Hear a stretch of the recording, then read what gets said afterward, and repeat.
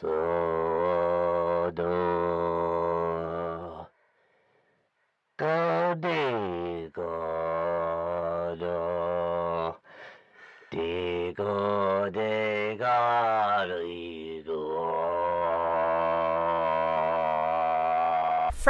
What? what are you doing? I don't know. It's really disrespectful, by the way. What? Is that supposed to be S.N. Gwenko, the late spiritual leader who brought the meditation practice of Vipassana into modern popularity? Well, you said we couldn't use the original recordings because of I copyright. didn't say you could do that, though. Well, you didn't say I couldn't do that. No, I'm not having that. All right. Well, why don't you just drop in this episode's guest, Dr. Jack Aloka, as a teaser then? Yeah, all right. I had this specific vision in my mind of Vipassana which was terrifying. And it's haunting me to date. Everyone is aware of the film The Matrix. I'm now out of the Matrix. However, there's no resistance. There is no one there to welcome you into an alternative or something to fight for. Value systems, potential alternative models and relationships. No. At that point, I felt that I just got disconnected from the Matrix into nothing.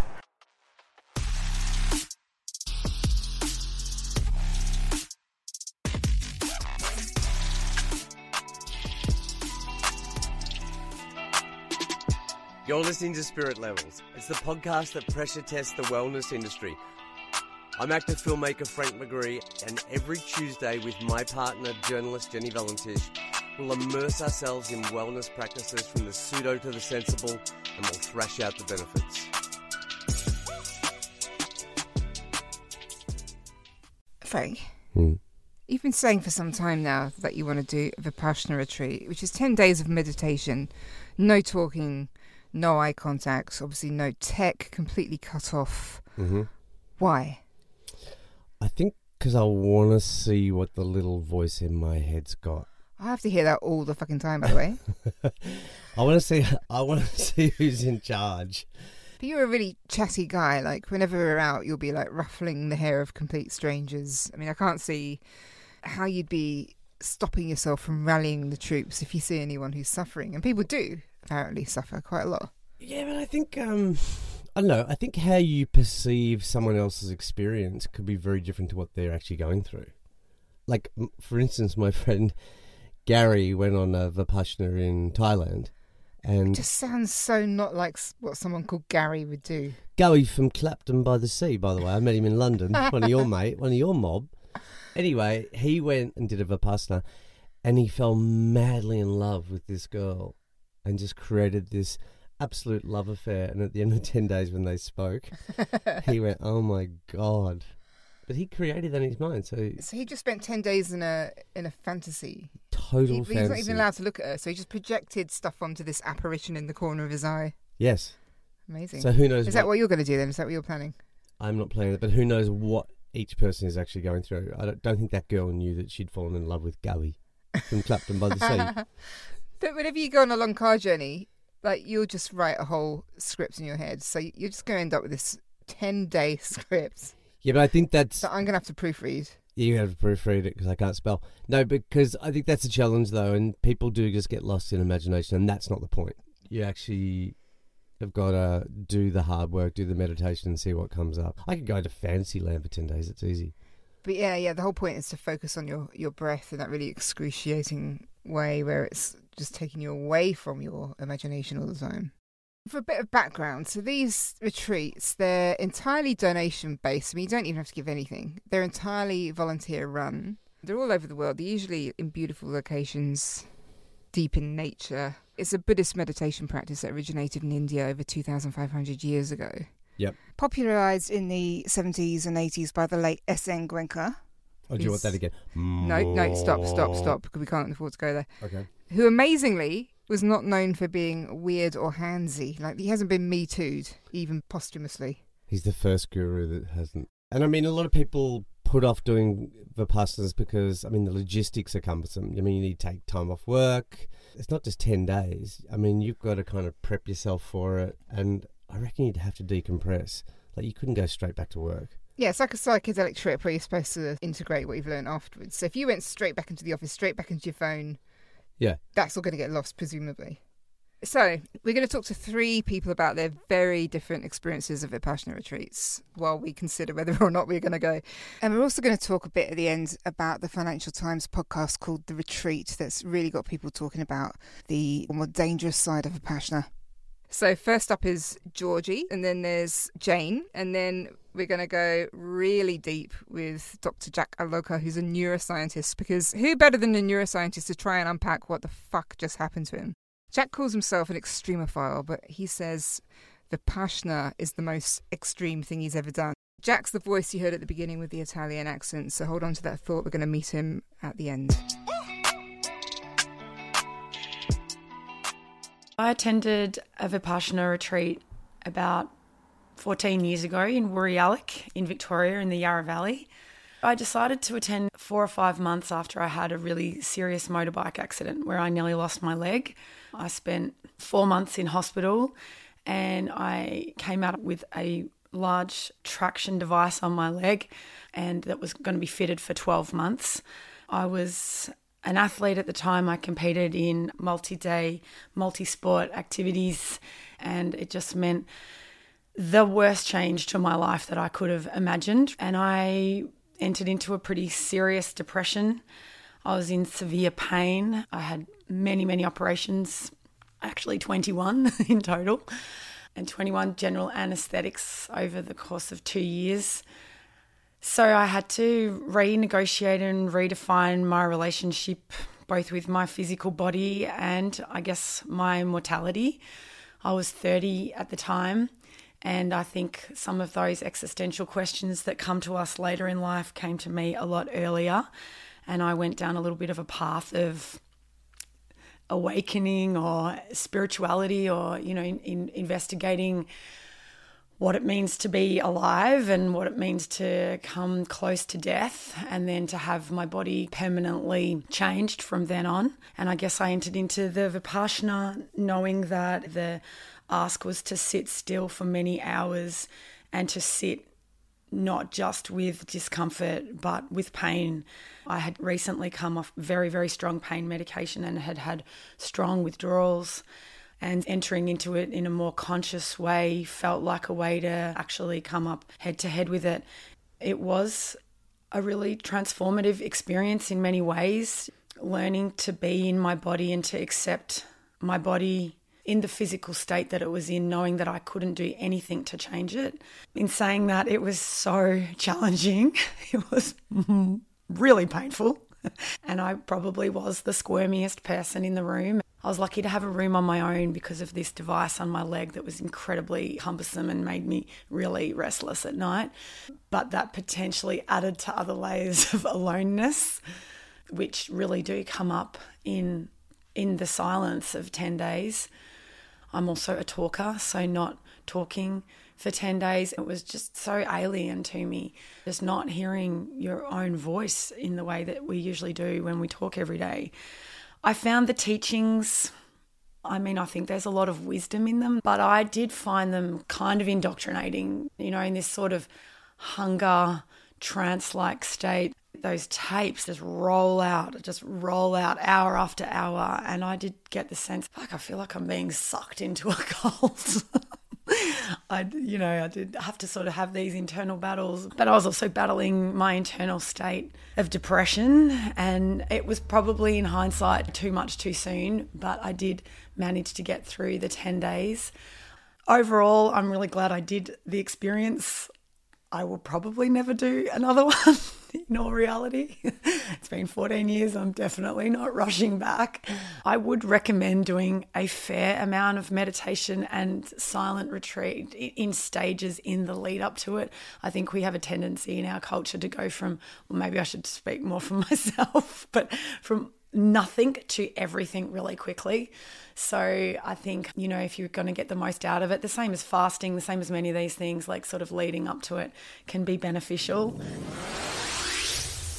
I signed up for a Vipassana retreat when I was 30. And at the time I was kind of working like crazy. Like I was working like 5 different jobs or something. And I just felt like I needed to just reassess and regroup what I was doing. I've kind of for a while been drawn to these experiences where there is a chance you might get some like great insight into yourself and into the world. The idea of that is so alluring to me, that you can just do this one thing and like find out something really important and profound and life-changing. I guess as well, I like doing things that are like a mental challenge where I kind of see what I'm made of and like realize that I can do difficult things, so that later on, if I'm in an uncomfortable situation, I've got that sense of my own resilience and grit to kind of go, it's okay, I've done this hard thing before, I can do something else difficult. So I went to Dharma Aloka in Woorayalik out near Warburton. The thing that made it kind of easy and difficult was that as an introvert, it's kind of a luxury for me to not have to talk to anyone for a while. And also, I can kind of just go into my inner world and entertain myself for really long periods of time and not get bored. But what I realized after a couple of days was that like I was just going off on these adventures, and like for a while I thought a lot about Game of Thrones because it was like at the height of Game of Thrones and the finale hadn't come out yet. So I was like going off on all these tangents and theorizing what might happen, and I was doing that for ages. And then I kind of went, hang on, this actually isn't what you're supposed to be doing. This isn't meditating. This is just me thinking and fantasizing about things. So then I had to keep coming back to just like the body scanning and what we're actually meant to be doing, which is a lot harder than just like entertaining yourself. But the other thing, like as well as kind of having a wild imagination, I have anxiety. So what I realized through just watching my mind for so long is kind of how my anxiety functions. And I sort of realized that it's a kind of misguided self-protective mechanism where I'm always imagining the future and imagining the worst case scenario as a way of like protecting myself or preparing myself for bad things to happen. And I kind of just had this insight that that's actually not helpful, and it doesn't prepare me for the worst case scenario. It just kind of like jangles my nervous system even more. And I kept having this phrase that kept coming to me, which was like, you just keep adding mayo to things. You're always adding extra mayo to everything, which is something my partner says. Just meaning like you're always embellishing everything. The retreat taught me just come back to reality, come back to noticing you're actually just sitting on the floor in a hall. That's it. There's nothing more dramatic going on than that. And then I found out later there's a Buddhist teaching called shooting the second arrow, which is basically that idea that the first arrow is the event or the reality, and the second arrow is the one you shoot into yourself, which is your reaction, which just doubles the suffering. So it was kind of interesting that it was a Buddhist retreat. The other thing that was weird was on one of the first couple of days, I had this really strange sensation where I suddenly felt like my body was like bathed in this like blue light. And I had this like memory drop in. I can't explain it because it was kind of like a body memory more than a mental memory. And it was this memory of standing on the beach on New Year's Eve holding hands with this boy that I'd had like a very brief thing with. Like I kissed him a few times one summer or something, but he had died a few years after that. And I didn't even realize I remembered this moment of standing on the beach holding hands with him. And then I realized I was crying. And it was a really strange experience because it didn't come after thinking about something. It just came from this memory dropping into my body. And I went and spoke to one of the teachers, the meditation teachers, because you can go and talk to them each day if you've got any questions or you're struggling. And I said to her, I didn't know whether I was supposed to like go deeper into that and investigate it more and kind of like immerse myself in it, or whether I was supposed to like push it aside and move on. And she was like, you're not meant to do either. You're meant to just observe it, let it move through you, and then you continue on. It's about kind of going away from society and reflecting on who you are and your purpose and what you've got to contribute to the community. I met Dr. Jack Aloka at a meeting of the Australian Psychedelic Society in Melbourne. People were sprawled on beanbags watching some lecture or other. Even among these seasoned trippers with a taste for the weird, Jack's adventures in the farthest flung communities in the world, usually involving guns, drugs and catapults, were talked about as being out there. People kept telling me I should interview him, and Jack, often within earshot, was nonchalantly receptive. If you're listening on Spotify, by the way, that's Jack's head that we used as this episode's artwork. So long story short, there's a whole chapter on Jack in my book, Everything Harder Than Everyone Else. But we don't... What? I was just going to give the price and where you can get it, but keep going. I've linked in the show notes. Oh, okay. But we only really focused on one of his hobbies in that, which is him challenging his notions of disgust by eating what many would consider to be inedible. So far, 100 or so insects and animal species have passed through Dr. Jackalogha's digestive tract, and some of them, I guarantee, would elicit your disapproval. Mm-hmm. But there's so much more we could have talked about for that book. He's a neuroscientist, he's a pharmacologist, he's an AI engineer.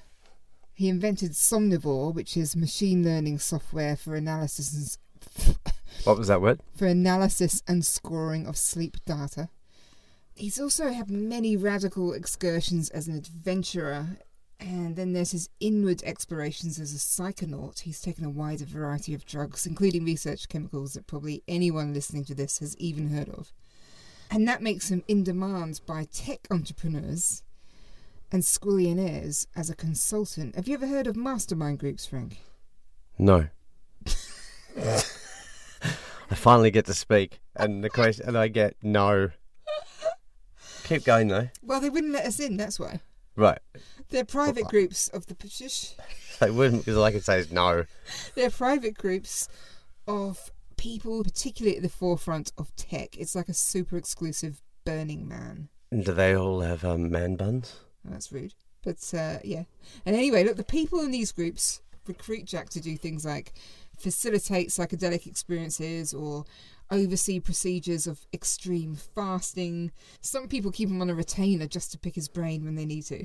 And one client wanted Jack's help to reconfigure his moral framework, which I found really worrying. Concerning. That was the head of Google, by the way. Larry, we can't say his last name. Anyway, he's a guy of extremes, clearly, but the one thing he'd never done was Vipassana, mainly because it was never in one place for long enough. I mean, all those things sound extreme. Yeah. They are extreme. But there's other forms of extreme as well. Yeah. Like, what about raising 3 kids on your own with the middle child? On your own? Yeah, okay. What about raising 3 kids as a single father for 50% of the time with a middle child, with a daughter, I won't name her, the middle daughter, that if you say black, she says white. All right? That's extreme. Do you know what else is extreme? What? Living in a share house in your late 40s with 7 people. Okay, that because all 3 kids have just moved back home and they're boyfriends and girlfriends. So that is actually that's extreme. Yeah, let's tell him about that. Go do that. Or what about you go visit your 95-year-old mother, right? And you go outside to feed the cockatoos, and you come back inside, and she says, "Hello, who are you?" That's fucking extreme. Hello.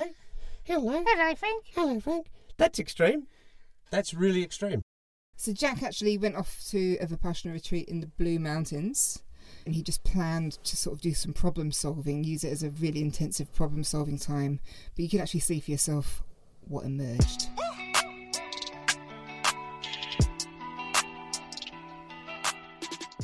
I was coming off a very, very intense period of professional evolutions and also a bit tired from years of non-stop traveling. So I needed a bit of a shock therapy, and also the digital detox component of it was very compelling, because a lot of what I do needs constant relay with digital stuff. And that eventually becomes overbearing. And not just for me, I guess that's the real pandemic in the world, is our reliance on the internet. There are other people there, and I know you don't make eye contact, but does it feel like a comforting presence that other people are there? Yeah, it feels like a sort of group therapy, or you're like in prison together, or you're like in some kind of barracks, and these are comrades of sorts. But in the fact that you're not talking to them, it's also got that mystique or slight, but it's comforting because you're not just completely there stranded, and there's other people doing what you are doing, so you're not completely alone. And it's like, is this safe? I'm gonna no, because you're kind of like trying to study in a library, a university, you're kind of carried over by the hive kind of mind. Occasionally you'd see the person breaking into tears or losing their shit. And was there a screening process before you got there? Right. They ask you a lot of questions. They want to make sure that you are healthy, because Vipassana is not a therapeutic modality.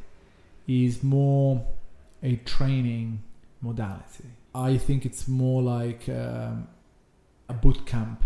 Like, you wouldn't go joining a boot camp with a broken ankle. In fact, they really are trying to make sure that you have no ailment whatsoever. At the body level and at the mind level, they don't want to see anything weird. Like a month before, they call you and the person is probing you to trying to ensure that you are not a loony in any possible sense. And you passed? Somehow. I guess I managed to, yeah. And in the actual discourse, they actively try to discourage you. They were like, hey, this is not for everyone. This is going to be weird. People have a very strong response to this. They would feel a lot of pain, and a few people become psychologically destabilized. If you have a history of anything like this, you would want to reconsider. And the person even knew I'm a scientist, a neuroscientist that knows meditation. And he still would be like, this is still nothing like you've heard before. This is his own thing. And what did you think might be your path through this? How did you think things would unfurl for you? I was very scared. Because of my never-ending travels, parts of me kind of neglected mobility training, could never really commit to yoga. So sitting on the ground for 10 hours, it's just like, I'm going to mess something up. And it would have been physically unbearable. So let's get down to the crunchy bit then. Yeah, how did this pan out for you over the days? What went on? What was this mental transformation? The interesting thing is that everybody I spoke to gave me a different account. It's a little bit like a psychedelic. Setting and personal history and maybe even genetics and whatnot really contributes to what's going to happen. For the first few days, it's all about a calibration period where you're just figuring out how not to burst a knee or having something horrific happen to you. Then, by day 4, they start to police your posture. Meaning, they say for an hour now you don't move at all. So then there's these hour-long periods where they're literally like walking around and looking at people. And this would happen thrice a day. And then at night there's lectures about the belief system of Vipassana. And the meditation is of 2 types. Either they make you focus on your breath, a specific area between your lips and your nose, or they make you do a body scanning over and over. So there's no visualizations, there's no mantras, there's no. And there's Goenka just doing his thing, saying, let's start thinking about the upper lip and the nostrils, and then you can move and like focus on the knee or the ankle, and then he sings. That is the only cultish element, I would say. The fact that there's this bizarre singing stuff. The concepts are very vanilla Buddhist. There's nothing grossly dogmatic or intrusive. I've done lots of these things, from landmark to all bizarre things. I've kind of infiltrated all of these ecosystems. Vipassana actually is pretty low-key. They don't even tell your friends. There's the rules of how to do the thing, but they don't tell you about how to live your life afterwards. They don't tell you what to do with your loved ones. There's no pamphlet. There's no pamphlet. It's just like, yeah. The world is your oyster, kind of thing. I guess when you pay for something, you have an expectation that you're going to get something out of it. So if you lose that must be really liberating. Yeah, I think that the unpaid part of the experience has a major role, because you just can't quite put this into any pigeonhole. Is this a product? Is this a religion? The governance is interesting. It seems to be like very decentralized in a way. Even the master teacher and all the people, they're all volunteers. So there doesn't seem to be real economics attached to the thing. You can't quite reverse engineer the agenda, which I think is very powerful and very unique. What was your hero's journey through it? What was your character arc? Right, so at the beginning... the character arc. We want the character arc. At the beginning, I was like, this is fucked up. Like, I don't know how I'm going to do this. I was starting to experience tangible withdrawal symptoms from tech. And they felt just the same as heroin or any other hardcore substance. It was like I was feeling specific pressure on my chest about checking a phone that wasn't there. So what happens is that you become trapped in your thoughts.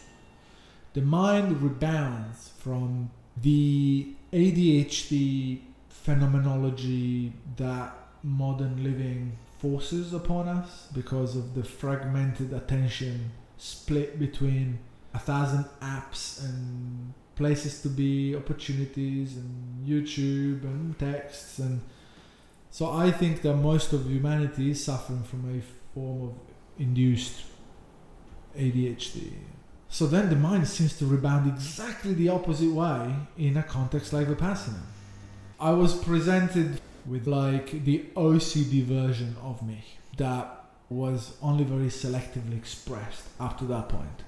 I became psychotically obsessed about things related to the far past or nagging issues. The switching board of your mind becomes very hard to operate in those conditions, where the one thought you have is the one thought you're going to have for a long time. You can't just go on your phone and let that just take you on a journey of news or emails. No, you don't really have a way to guide your mind in any direction. You just like, I think I mistreated that person 5 years ago, and then you're like for 4 hours you're just thinking about that, and then you try to meditate because that's what you're supposed to do, but you start becoming somewhat psychotic in the proper sense of the word. And so meditation becomes your only way out of a certain form of psychosis, where your mind just keeps trying to problem solve and be like, this, but maybe I can check. Oh, but you can't check anything. The buffers of your working memory and long-term memory, it's all you have, which is never the case. You always have access to a way to Google that, Google this, or look at that photo from wherever. Like, no, it's all gone. And you realize how deeply inadequate you are at that skill set. All of those faculties that were delegated to apps and devices, it's all coming home. And home is rusty as fuck.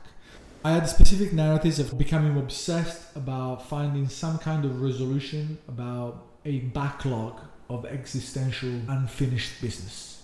I spent on one single problem at least 3 days of quasi-hysteria. And at times roaming around, because then you have the periods where you can just walk around, right? And it looked like, psych ward vibes, big time. But the interesting thing is that then at the level of attention and problem solving, the cognitive depth is unparalleled. It's something that I could not even achieve with Ritalin or modafinil or specific nootropics. And every time for me ended up in a breakthrough, where after days of I need somebody comes and get me out of this, or I'm going to eat my own eyeballs kind of situation, something clicks. And that specific issue is labeled as done. It becomes like a computer game. That quest is complete. And then, there's the new quest that just intrudes its way into a vacuous mind that now is just, waiting to be filled with stuff. Was it always problem-solving stuff, Jack, or could it sometimes be a real pleasant memory or thought?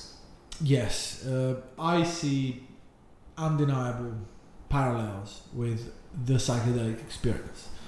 It very much feels like a trip that lasts 10 days. So the set and setting of the individual is very likely to affect whether the rabbit holes are more negative or more existential or more mystical. For me, because of the kind of contexts I walked into at Vipassana, it was mostly, I would say, 70 to 80% painful. Yeah, deep existential pain, but extremely productive. You need to get past a certain threshold. So by day 3, I had my first breakthrough where my body just dropped. I found a certain type of groove. And then I could focus on opportunities as opposed to problems. I could finally do work that was pertaining to my work, to my vocation, and not personal issues. And some of the work I even did in my sleep. Because every night I would have the most overwhelming of lucid dreams. People I hadn't seen in forever. And I could stare at the details of their faces with a clarity that was unparalleled. People I even thought I forgot from ages ago. And things related to my work. So I had some breakthroughs in terms of what I want to do professionally. And my sleep fixed itself. So how has it integrated into your life? It is somewhat overwhelming. People come out of Vipassana, break up with forever partners or quit their jobs. Or for me, I was let out of a cage, and the cage was the nexus of internet stuff and modern tech now, which is not just using a phone. So much of your life is decentralized onto tech that you don't really know what the separation really is between you and the digital abstraction of what's in devices. And I was like, motherfuckers. I was like as if somebody kind of slapped me out of hypnosis. I felt so much more sovereign. I had been given again the chance to just be myself and extremely capable in the world without the cravings of internet or other people's models. My mind regained access to an area of my mind that had been unavailable for maybe close to 10 years.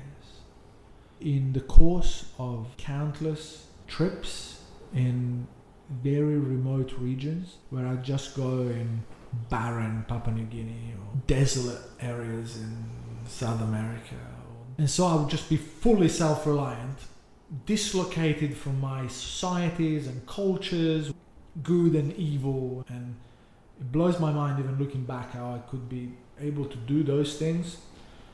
They've just been completely disconnected and let atrophy in humans. Humans are becoming indexing machines.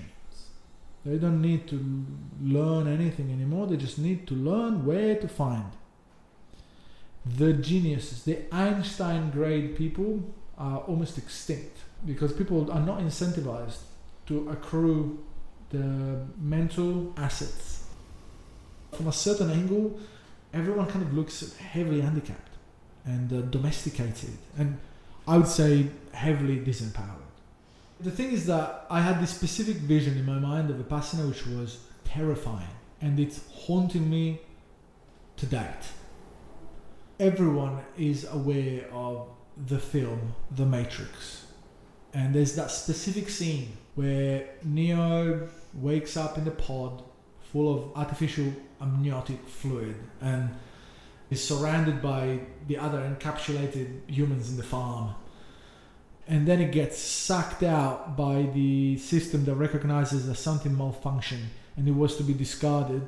And then the resistance is there to rescue him and show him the real world, right? And I saw just that, but different.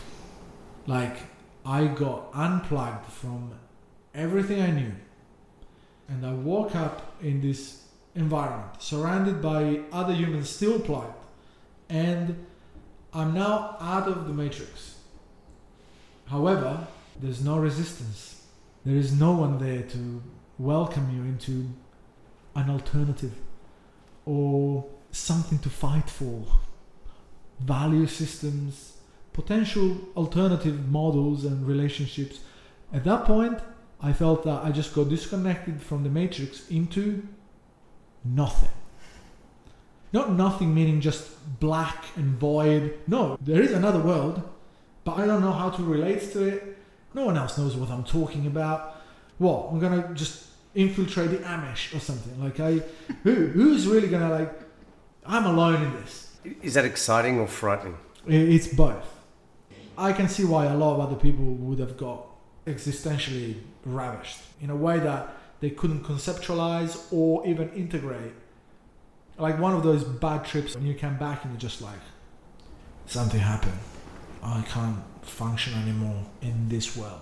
This specific narrative described by someone that doesn't have adequate control over language and rhetoric would just sound like, yeah, he lost his mind.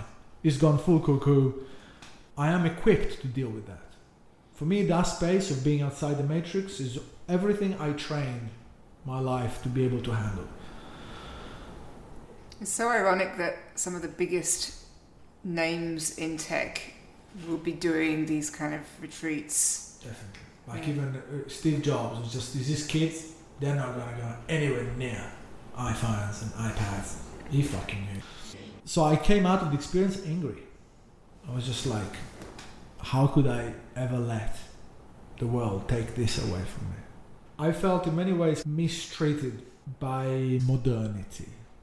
While also, it's a codependent relationship. It also gave me wealth that I could have never dreamt. So it's not like just bad. Clearly, it's good and bad. Do you think there are smaller versions of what you've done, the Vipassana retreat, that all of us could benefit from doing? Yes, however, I am very unimpressed with what's available. Meditation alone could do it, but who's really good at it? And it's no match to the stimulation that a phone can provide. People now that try to meditate are mostly just trying to stay still and not lose their shit for like half an hour. It's not really meditation. To replicate something even remotely similar to Vipassana, most people can't afford that level of disconnection because they have shit to do. Their job requires them to be mostly on call all the time. And then this stuff is expensive. You need to be able to book yourself in a cabin for at least a few days.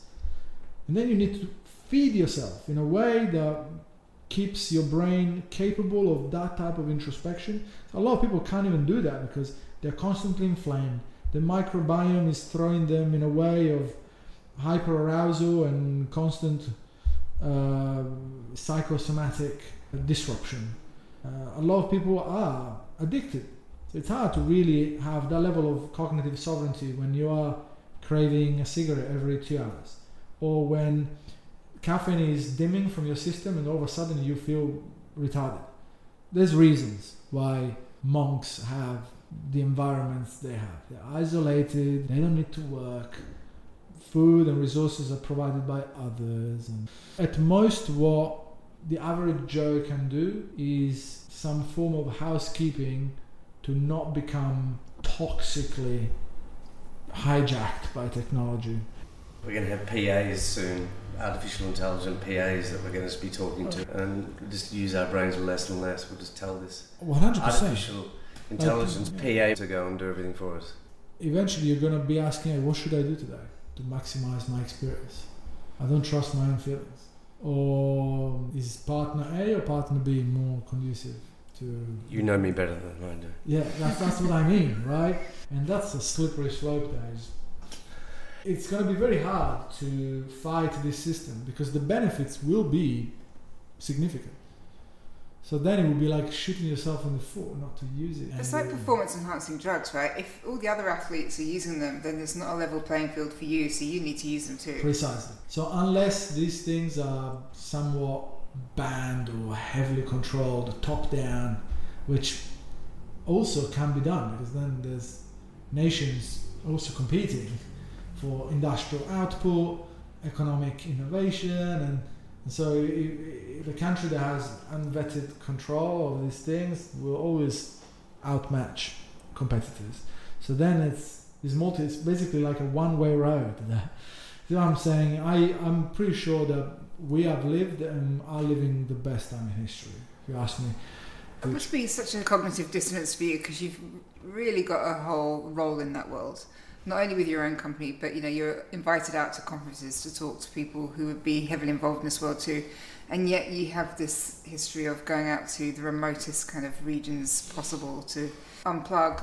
Where do you see this going for you personally? Would you think you would just try and go completely off grid? Now I'm trying to find a compromise, basically, where I can be in the system, but also rediscover a way to be out of the system and being able to travel between these different matrices. I mean, for me, I feel extremely privileged. By most standards, my life is pretty out there. I would deploy different cognitive and experiential environments. And so I will have seasons where I am more plugged in and seasons where I am out. And then trying to find ways to keep this switching system functional and healthy. I can't allow myself to return living as a drone. That was a trip, man. That was fascinating.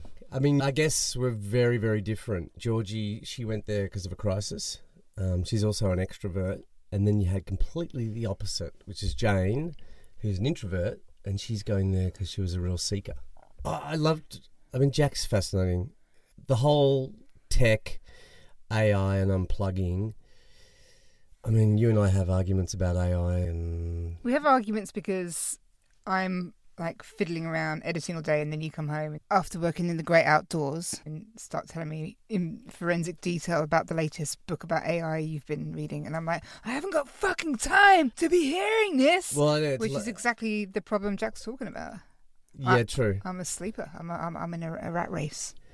But AI it's just fascinating what's coming down the tube. Mm-hmm. But I still think the most extreme thing you can do is raise 3 children on your own. Yep, still going with the on your own narrative. Okay, yep. I'm not even the mum. We've been listening to this podcast called The Retreat, which was put out by the Financial Times. And it looks at the darker side of Vipassana and sort of intensive meditation in particular. It's quite notable that all the case studies in it are all young women. I think they're all around the 2021, 22 mark. Yep.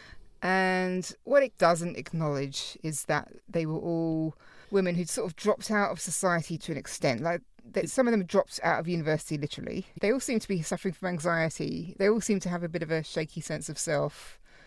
And then they got into Vipassana. Yeah, and suffered everything ranging from dissociation to, well, 2 of them committed suicide. But Jenny, have you experienced anything like this in your 20s? Well, I was saying that in my early 20s, when I lived in share houses with other women, and maybe like attracts like, but we kind of all had at different times psychotic breaks and dissociation, and I don't say that lightly. Like, I would say some of us had severe mental health issues, and some of us, me, were taking a lot of drugs. So I definitely, for instance, had amphetamine psychosis, which sounds a lot like some of the experiences we heard in the podcast, The Retreat, like complete inability to feel my own body. I was getting auditory hallucinations, very scary. And you don't really talk to anyone about it because you don't know what the fuck's going on. So it sounded very familiar to me. That age is super vulnerable. And if you're going to do things on top of that, like travel on your own and go to long retreats or take drugs, then you are even more vulnerable to having a kind of psychotic break. When I did travel early on, and you wouldn't have, not breakdowns, but you get pretty freaked out. Destabilised. Yeah, in Asian countries. And, you might smoke a bit of pot and whatnot. And you actually are slightly insane. Well, you're completely cut off from all your normal routines and way of life. Any kind of vulnerability you have there, it's going to find it. Yeah. Well, you think of the Axeman, Alex Buxton, who we interviewed for our facilitated breath repatterning episode. He wound up going into a catatonic state in the jungle in Thailand when he was on a yoga retreat. And it took him ages to recover. So what are we going to say? Yoga's bad? Absolutely, yeah. No. Well, it is. It's terrible. It's terrible for you. On the one hand, I get what this podcast is saying. It's saying there was some neglect from the Vipassana retreats. But I also think it's an advanced practice. It's not a bucket list bungee jump. For people who are more sure of their mental health, I mean, I think these retreats could be really good for detaching from tech or, just finding oneself. All right. So I want to know, having heard all that, if you would still want to do this Vipassana retreat you've been talking about forever. Okay, well, I want to know if you would. All right, well, let's answer on the count of 4. Okay. 1, 2, 3, 4. No. Yes. No, I definitely want to do it at some point in my life. I want the kind of boot camp sort of challenge, but I do want to see what comes up. You just want to fucking see what you're made of. Everyone wants to see what they're made of. Yeah, but you have that running in your blood where you're very competitive and you would want to do this that you don't crack at all. Yeah, but competitive with yourself as well, not just other people. Like, I'll beat everyone at, obviously, the Vipassana I'm at, but I want to also beat myself. I want to win against myself. And there will be many selves. And people call me a narcissist. Well, I'm a definite no, because I've read such mixed things on things like Reddit and Quora. There are a lot of people saying they had incredibly profound experiences, but there are equally tons of people saying ever since they did it, they feel stuck in a loop, they can't sleep. Vipassana is like the great unknown, and the great unknown is your own mind. And even though I feel like the Financial Times podcast was pretty biased and just telling one side of a story, what happened to some of those people? They became convinced that they'd done something unimaginably evil. Right. And they just could never atone for it. And I was trying to imagine something like that, and I was thinking, what kind of loop might you get stuck in? I was thinking how a behaviour just like eating meat, which a lot of us do, and we sort of we're a bit ethically uncomfortable with it, but we just push that down as we push down many things for the sake of just getting by in life. If that was the thought that got locked in your head, that ethically that was just something horrendous, there's nothing you can do about it, all those animals that you've eaten. Imagining all those lost souls of all the animals you've eaten. Yeah. Especially the cute little pigs. Yeah, so I mean, who knows what gets stuck in your head, but I can just see that something could, and it takes on this dimension that you'd never ever would normally give it credence for. So it's a big no from me. So the worst case scenario for you is you become a vegan.